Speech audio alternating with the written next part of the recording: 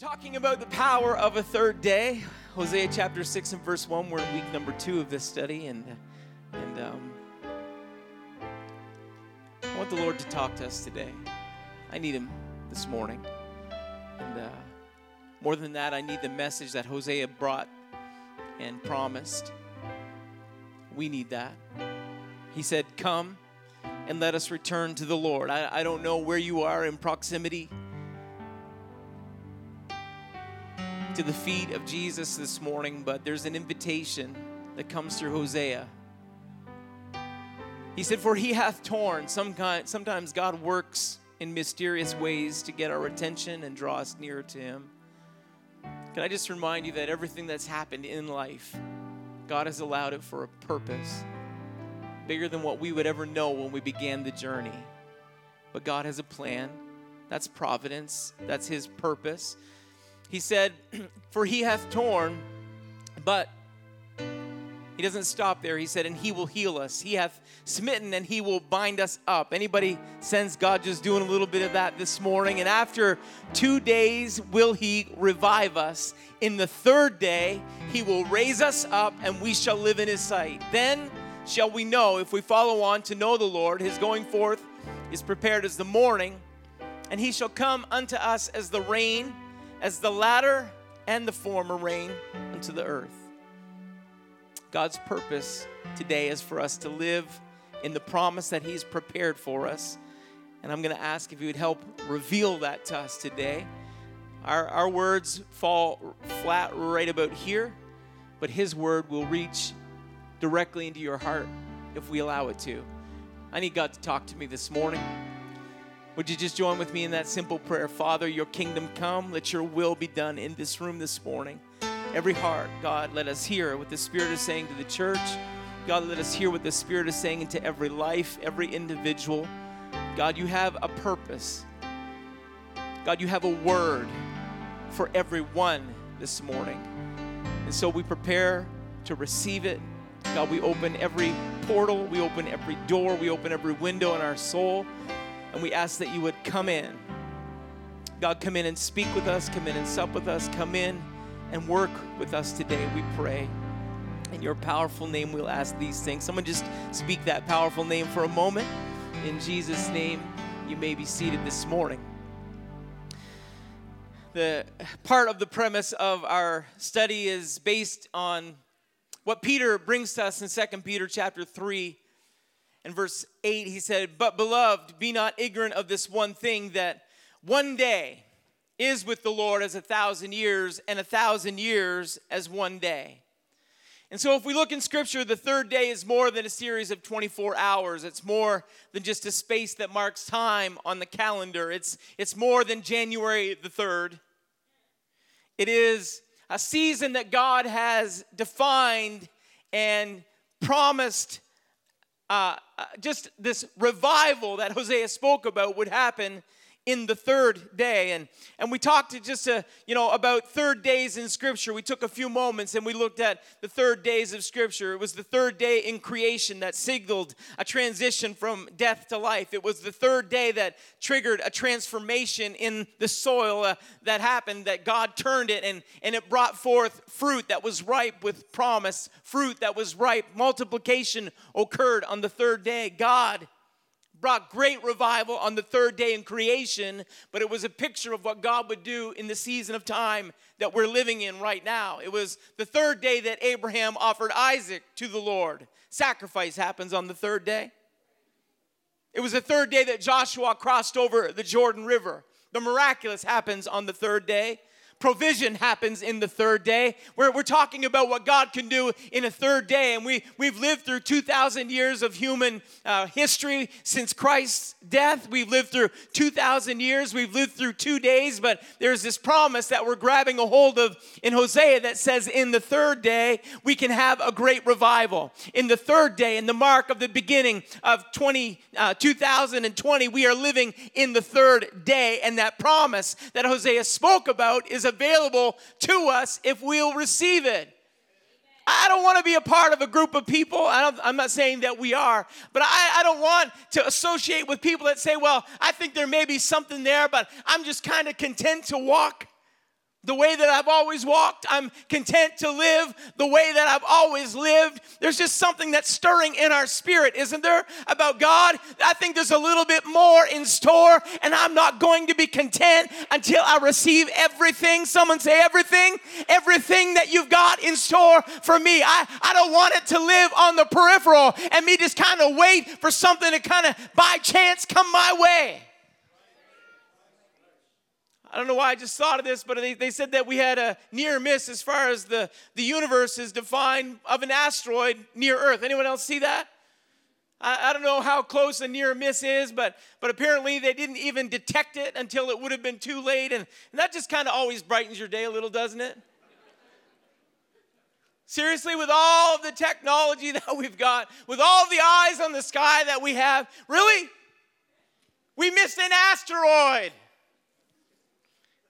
It's not in my notes. Carry on, Jack. Carry on.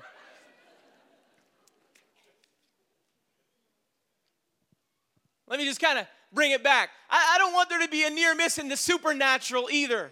I don't want something to kind of be over here and us just kind of have our heads so far in the sand that we miss an opportunity that God has for this last end time church, this revival that Joel spoke about. If it is right there, if it's within reach, if it's within our grasp, then I don't want to miss it. I don't want to kind of live like we've lived in day one, in day two, and then miss the opportunity that God said, if you'd only just shaken your head and took a look, it was right there for you. I want to receive every element, every part, every aspect of revival that God has for the end time, third day church. Come on, 2020. We're all wishing it away, but maybe God's saying, in the most unlikely season, I had the greatest promise available if you were willing to receive it. So someone just get your eye on the sky and say, God, I'm ready for it. In the midst of the mess around here, I got nothing to look at, so I'm elevating my gaze. I'm looking a little higher. I'm looking for a promise that you've given to the church. Oh, settle down, Jack. We may as well. It was Jesus that said, destroy this temple. But the destruction wasn't an indicator of what his potential was. Destroy the temple. And he said, but in 3 days, I'll build it up.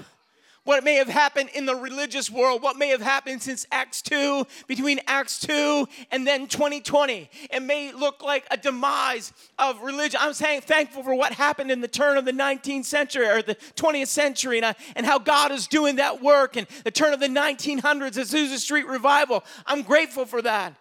But that's the beginning of what God promised he was going to do. It was just an inkling of what God wanted to do. It was just the earnest of the inheritance that we're yet to receive. The promise that we're yet to have is right there. I'm preaching a little bit of faith this morning. So just kind of step out on a limb with me, would you?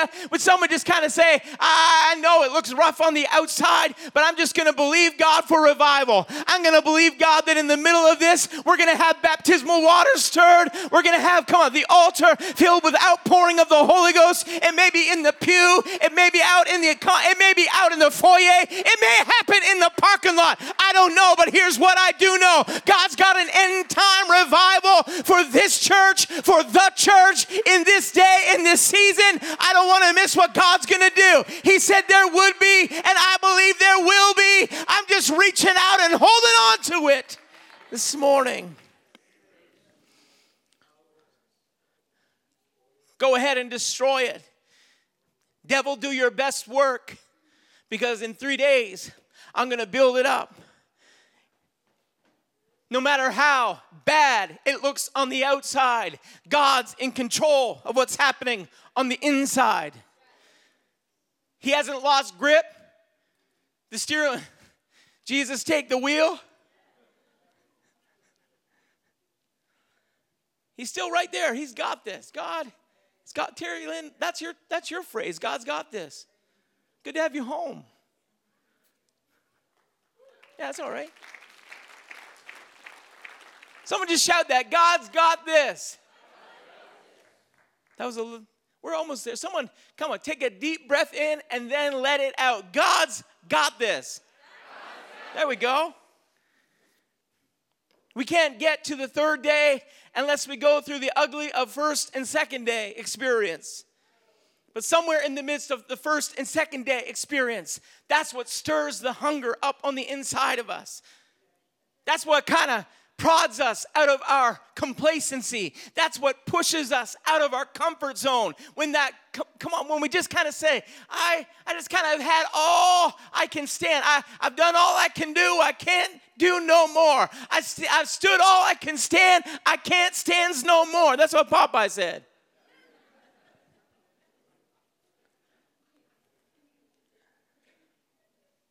I want an end time revival.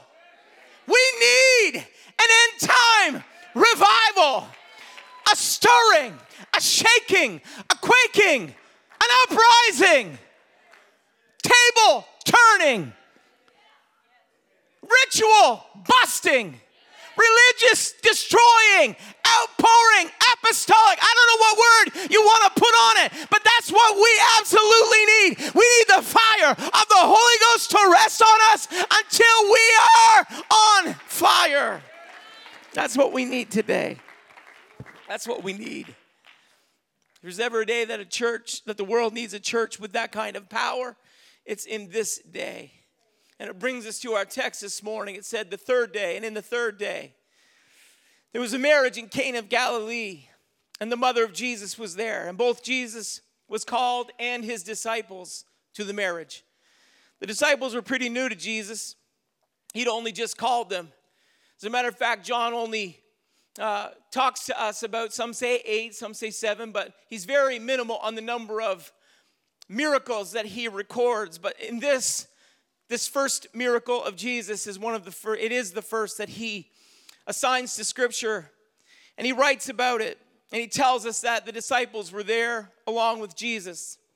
And it tells us that at this feast, I've got your ears now, feast, they wanted wine.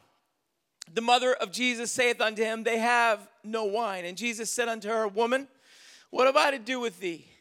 Mine hour is not yet come. I don't recommend that for any new married couples. And his mother saith unto the servants, whatsoever he saith unto you, do it. And it says, and there were set 6 water pots of stone, that after the manner of the purifying of the Jews, containing 2 or 3 firkins apiece. And Jesus saith unto them, fill the water pots with water. And they filled them to the brim. And he said unto them, draw out now, and bear unto the governor of the feast. And they bare it. When the ruler of the feast had tasted the water that was made wine, and knew not whence it was, but the servant which drew the water knew, the governor of the feast called the bridegroom, and saith unto him, every man at the beginning doth set forth good wine, and when the men have well drunk, then that which is worse. But thou hast kept the good wine until now. This beginning of miracles did Jesus in Cana of Galilee, and manifest forth his glory, and his disciples believed on him. Just a few scriptures in a nutshell tells us this first miracle. Gives us the setting, gives us the experience, what happened. It talks to us a little bit about, gives us the framework for what was happening. And John declares that it was the third day. Well, we know that the first day, if you were to go back through the scripture, John 1:29, it speaks about the day, was the day of Christ's baptism. And behold the Lamb of God, which takes away the sin of the world, and talks about how that Christ came, and that was the beginning of his earthly ministry. In John 1:43, it says the day following that Jesus would go forth into Galilee. His 5 disciples are now with him. But it says now on the third day. On the third day. We have some 37 miracles in the gospel, but we know that John only wrote about 8 of them. So we know that this miracle, this story has significance attached to it. There's a purpose, there's a reason that John paused to tell us that this miracle occurred, where it did, and how it did. And there's also significance that he declares that it was on the third day. And I'm not trying to draw this super tight parallel, but I do want to remind us that God has a purpose for the third days of Scripture. John has a very he's very calculated. Of course, the Holy Ghost inspires him, but thankfully the Holy Ghost doesn't just kind of overtake us and we become somebody else. John is still who he is. The Holy Ghost is a gentleman. He flows through you. Anybody grateful for the Holy Ghost? Amen. Anybody glad that he still fills us to overflow, and that he still prompts us. He still quickens us. That Spirit works in us. That Spirit works. And John, he's writing under inspiration of the Holy Ghost. And the last verse that he writes, he says, "And there are also many other things which Jesus did, the which, if they should be written, every one, I suppose that even the world itself could not contain the books that should be written." So he said, there are so many things that we could write about.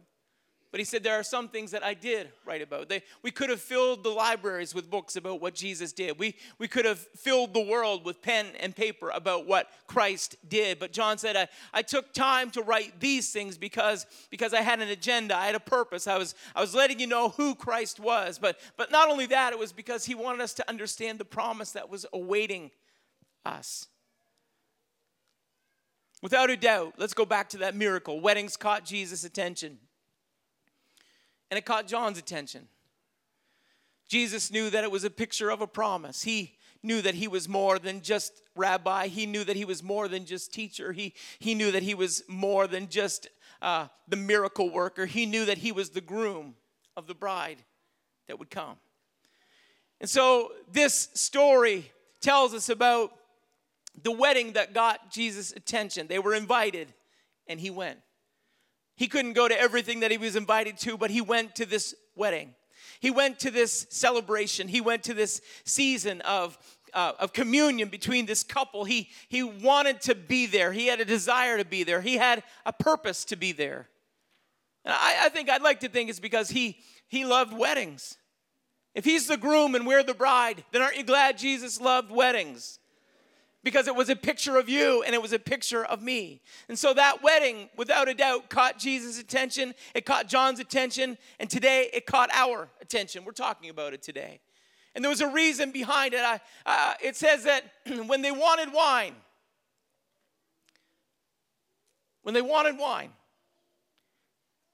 Mary states the obvious. They have none. Can I remind everybody that the world wants what we have? If there was a title I could put over the world today, it's a world in want. If when we leave this room, and maybe like Pastor Mike, he had the mission field awaits us. That when we leave this room, if we could just kind of put that heading over top of every car that we see, or over top of every house that we see, that this is a world in want. That if we understand that the world has a need, if we understand that there is a world in want, I think we may walk a little different than we normally would walk.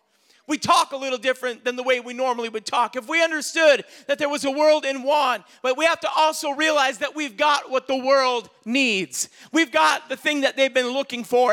Every big house doesn't fill the want. Every new car in the driveway doesn't fill the want. The check at the end of the week doesn't fill the want. What they possess will never fill the want. But you have what the world wants today. You've got it on the inside. That little encouragement that comes from the Holy Ghost. If you've got that on the inside, that is exactly what the world is looking for this morning. That's exactly, if there's a world in want, then you've got what they want. And you can share it. You can deliver it. Come on, you can let somebody know about it. That's the power of the church in this day. We have got what the world wants.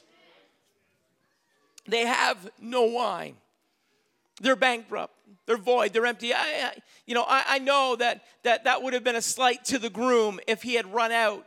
It would have been embarrassing. It would have, here's this guy. He's just taken a new wife, and he can't even take care of lunch, let alone take care of her. A little embarrassing. Little trouble on the home front. I'm going to guess. That's not going to bode well with the family. Dad's ready to take his daughter back. They have none. They've got no wine. I don't know. I think we all can relate to this, because if there's anything that Pentecostals like to do, it's eat. And I know, like we just had a wedding last year. Susan and Rhonda fed us all very well. We great food. Wedding receptions around here. I mean, it may be in the lower auditorium, but I can promise you this: the food's going to be good. A little bit of potatoes, some gravy. Might be roast beef, just kind of falling off the knife as they cut it.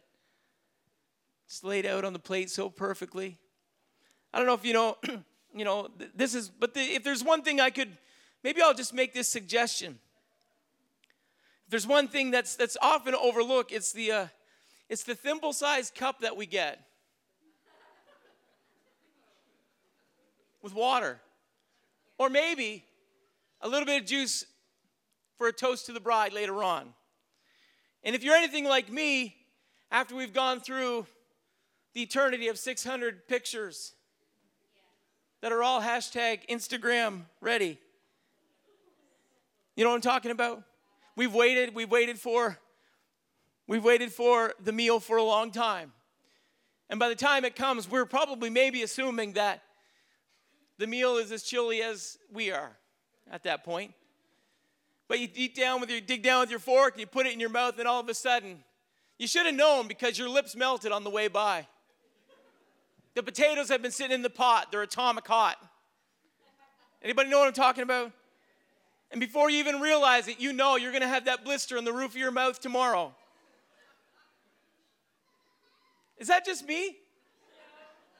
You know, the styrofoam plate has held the potatoes at plus 978 degrees. And so the only thing that you've got to do is try and quench the fire with that cup.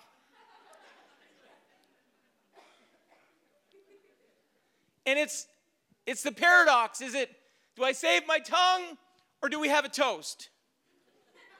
Am I gonna be able to? You guys are a tight crowd this morning, I'm just saying.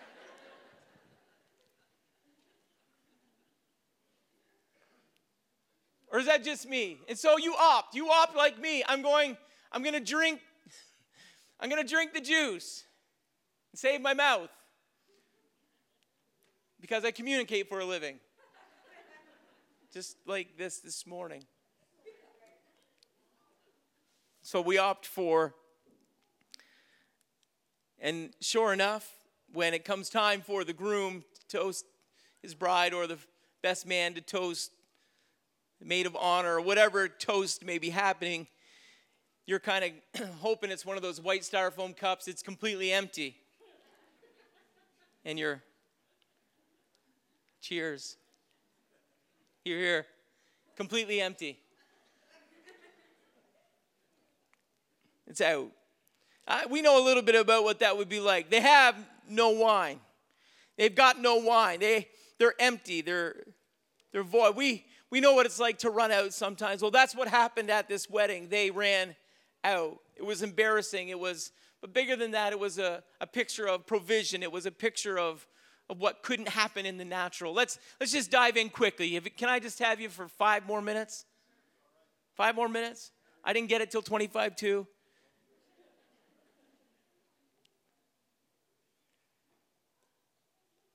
Scripture says that they'd set there 6 water pots of stone. That after the manner of the purifying of the Jews, containing 2 or 3 firkins apiece. So there was this capacity that had yet to become opportunity.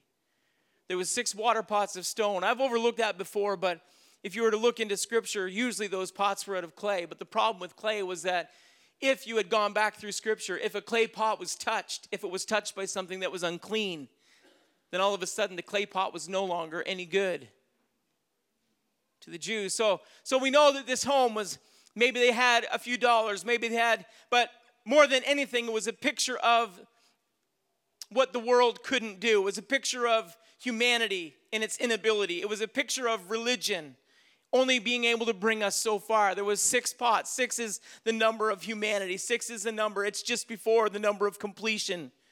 But 6 is the number of incomplete, imperfection. It's the number of ceremony and religion. It's the number of routine. It's that number, but there were 6 pots. But Jesus nevertheless looked at the 6 pots and said, go and fill them. Fill the pots.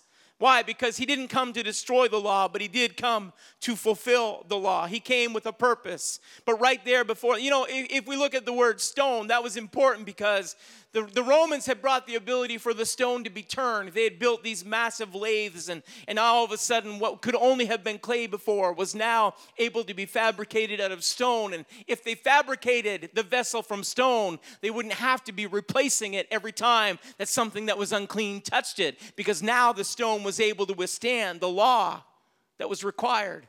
But the stone could still only bring it so far.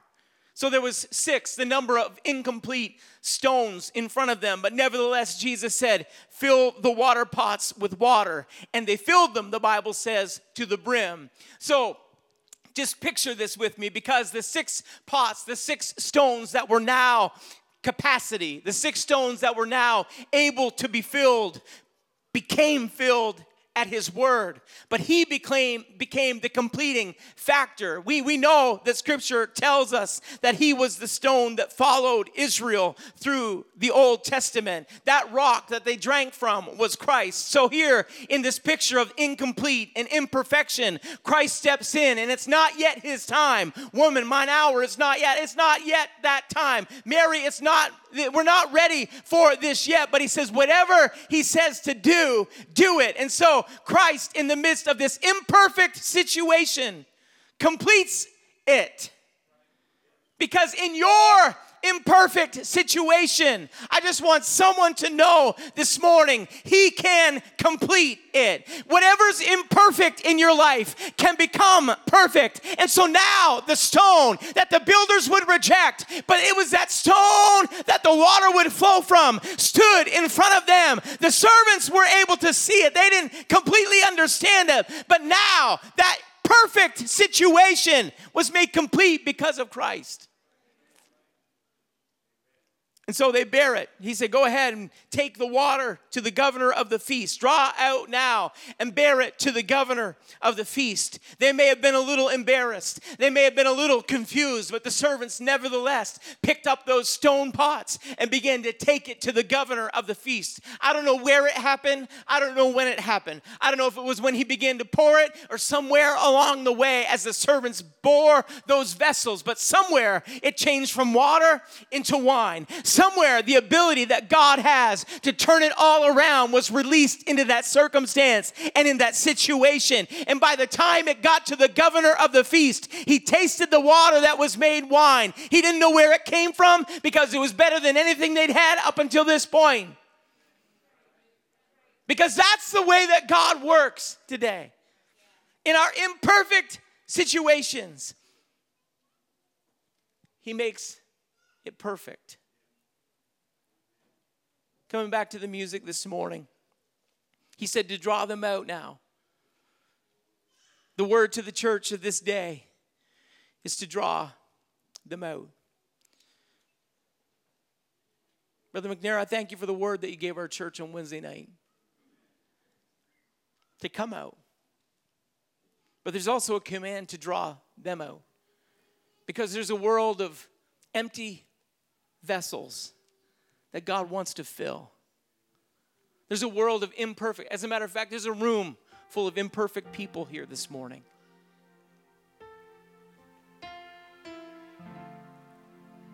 And some would say, well, let's just abandon everything that we need to do because it's all in Christ. It's grace, and it is. But you see how Christ fulfilled the law? He commanded them to do their part. Go and fill those vessels, those vessels that represented everything that was. Those vessels that represented the past. Those vessels that represented the law. The vessels that represented what they could become. But he was transforming it on that third day. Somewhere between the well and the table, transformation happened. Can I remind us today that somewhere between the door and the table, revival can occur? ritual can turn into revival. Religion can turn into revival. You know, that some of the awkward part of what's happened with us is because we can't do church as usual. And we've talked about this already, but let me remind you, this is different than we would like for it to be. That's as obvious as Mary saying they have no wine. This is different. And it's wonderful that we're here. I'm not taking away the fact that we appreciate being able to be together.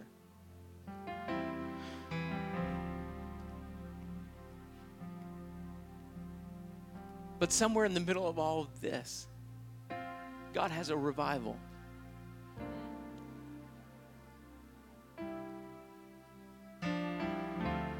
I believe that if we have a servant's heart, and if in the midst of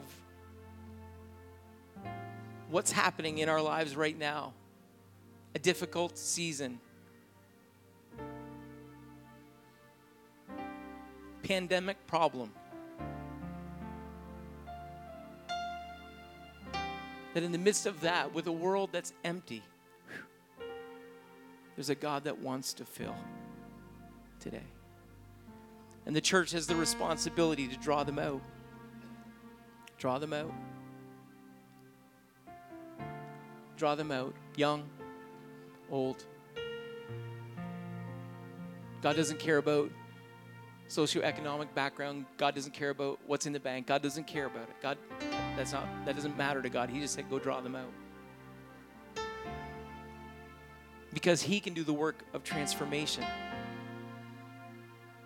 The end time revival that's promised, I'm not sure exactly where it is on the calendar, but I do believe that we are in the season. So even though it doesn't make sense, whatever He says, do it. Because if we'll do what the Spirit is saying to do, then He'll do the work of transformation. You say, well, this is imperfect circumstances. This is certainly 6 water pot situation. But can I remind you that He makes up for whatever we lack?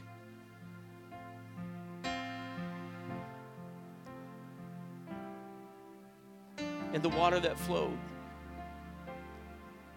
it's still flowing. Brother Ron McCoy, it is so good to see you in service this morning.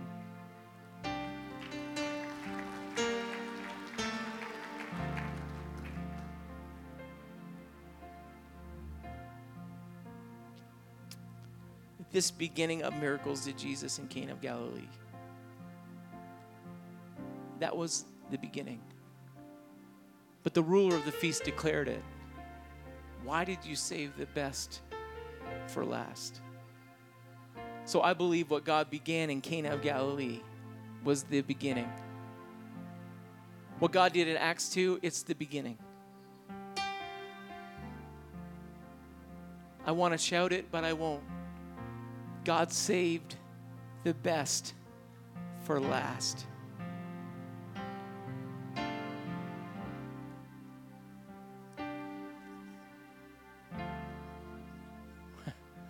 We're living in the most revival saturated opportunity that the world has ever seen, because God saved the best for last. Don't miss it. Don't miss what God's doing. Don't miss what God's preparing to do. Don't miss it. We're not going to miss it. We're going to stand together. Why don't we stand? But in this third day, God has saved the best for last. He's still performing His work. We've gone through the first day of conversion. We've gone through the second day of congregation. He's got all of His disciples together. But we're in that third day of the opportunity for communion. God is wanting to do the work with us. He's wanting to perform the miraculous amongst us. God still works miracles. God still saves souls. God still transforms lives. God still fills us to the very brim. God still does that in this day, but it's greater. When we look back and we read through those miracles that John wrote about, when we read through the miracles that Matthew, Mark, that they spoke about and penned down on paper, that's just the beginning of the miracles that God wants to do in this last days. Greater things than these shall you do. Why can't we believe that? We need to receive it. We need to get a hold of that scripture, pin it on the fridge, and declare it to ourselves, declare it to our families. Greater things than these, greater things than that. We're going to do it. We're going to see it. We're going to live it. It's going to happen in this third day. Come on, both hands raised if you're ready. Asking God to release it.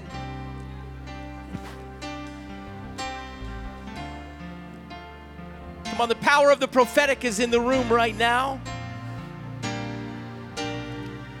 God's declaring it beforehand.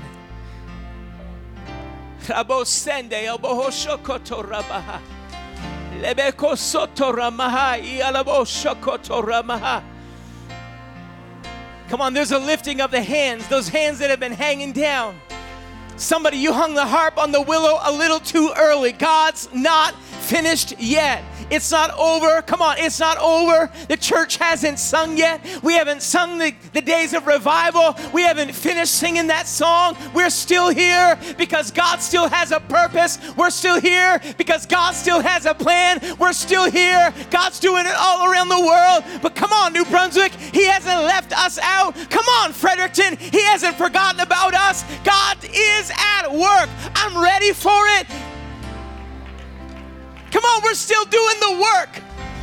Come on, the Holy Ghost is prompting right now because He's encouraging somebody. You do what you can do and watch me do what I will do.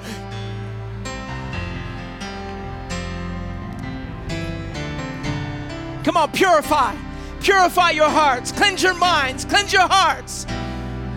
Because God's going to work in that vessel. God's going to work in that avenue of your life. God's going to work in your imperfection. I wish someone would just take a deep breath in and then release. Come on, just release a prayer or a praise or whatever it is God's got locked up on the inside. That's a start. That's a start. I wish you'd get something and begin to wave it in the air. I don't care what it is. It may be a handkerchief. It may be a piece of paper. It's just about declaring, I'm receiving the word this morning, God. If you haven't got anything, would you lift your hand and just begin to wave it and say, God, I'm ready to receive it. Work through this vessel. Work in this heart. Work in this life. Work in this church.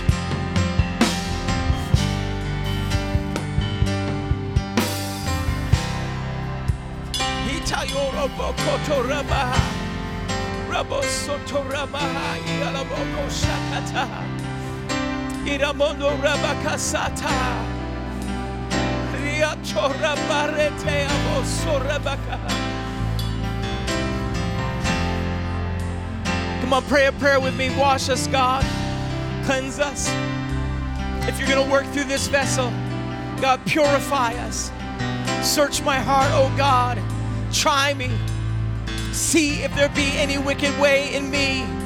Come on, cleanse us, God. There's that feeling that God wants to do, but He's just cleansing first. God, wash us in your blood. Purge us with hyssop, God.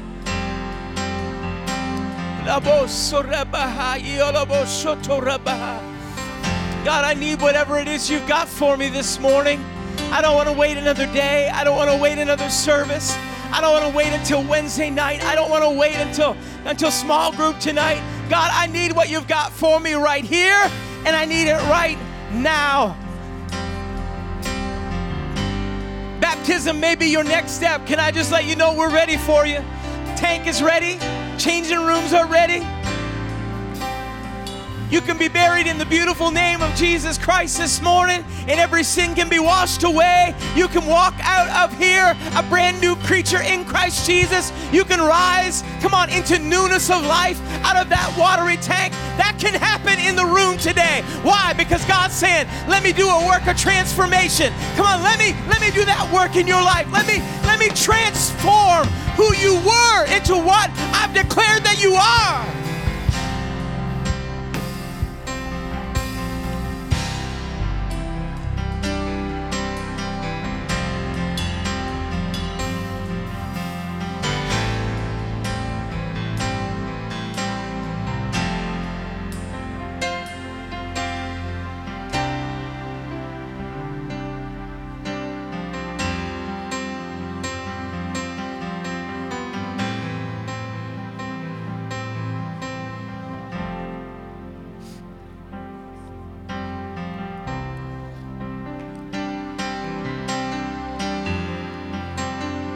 Come on, let us return unto the Lord, for he hath torn and he will heal us.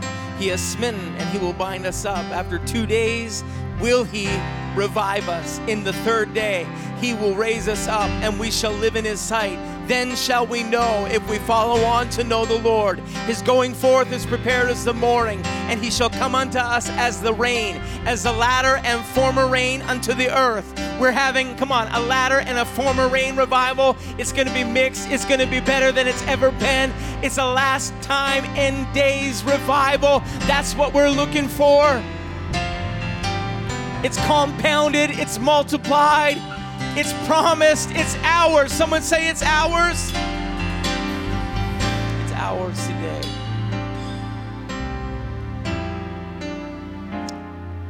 I worship you, God. And thank you for speaking to us today. God, I hear that call. That call that you're issuing for someone to come. God, you're compelling them.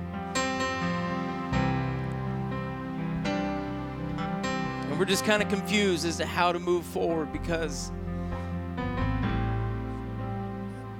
all the rules that we have in place are good and they're necessary. But God, I don't want it to be a hindrance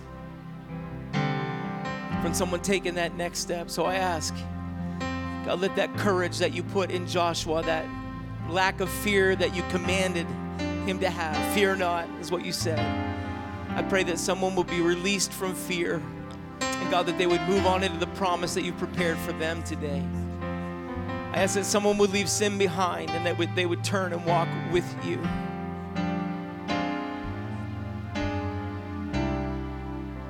God, when we've done everything that we can do, we're your servant this morning. That's all we are. God, you just called us to fill the pot. That's what we did. But I ask that you would do that work of transformation in somebody's heart, in someone's life.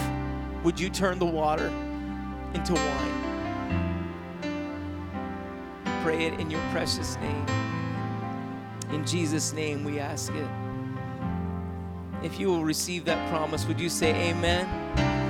So be it. That's what it means. We're declaring the promise of God. We're going to sing. We're going to leave as we begin. You can leave from this side. Take this with you. If you want to take a next step, talk to any of our staff. If you want to go to the next level in God, if you've never yet been baptized, if you haven't repented of your sins, talk to us. Find someone to talk to. Say, I got to talk to somebody about that. We're available. We're ready. We're 24/7 on baptism. God bless you this morning. Let's sing while they're leaving.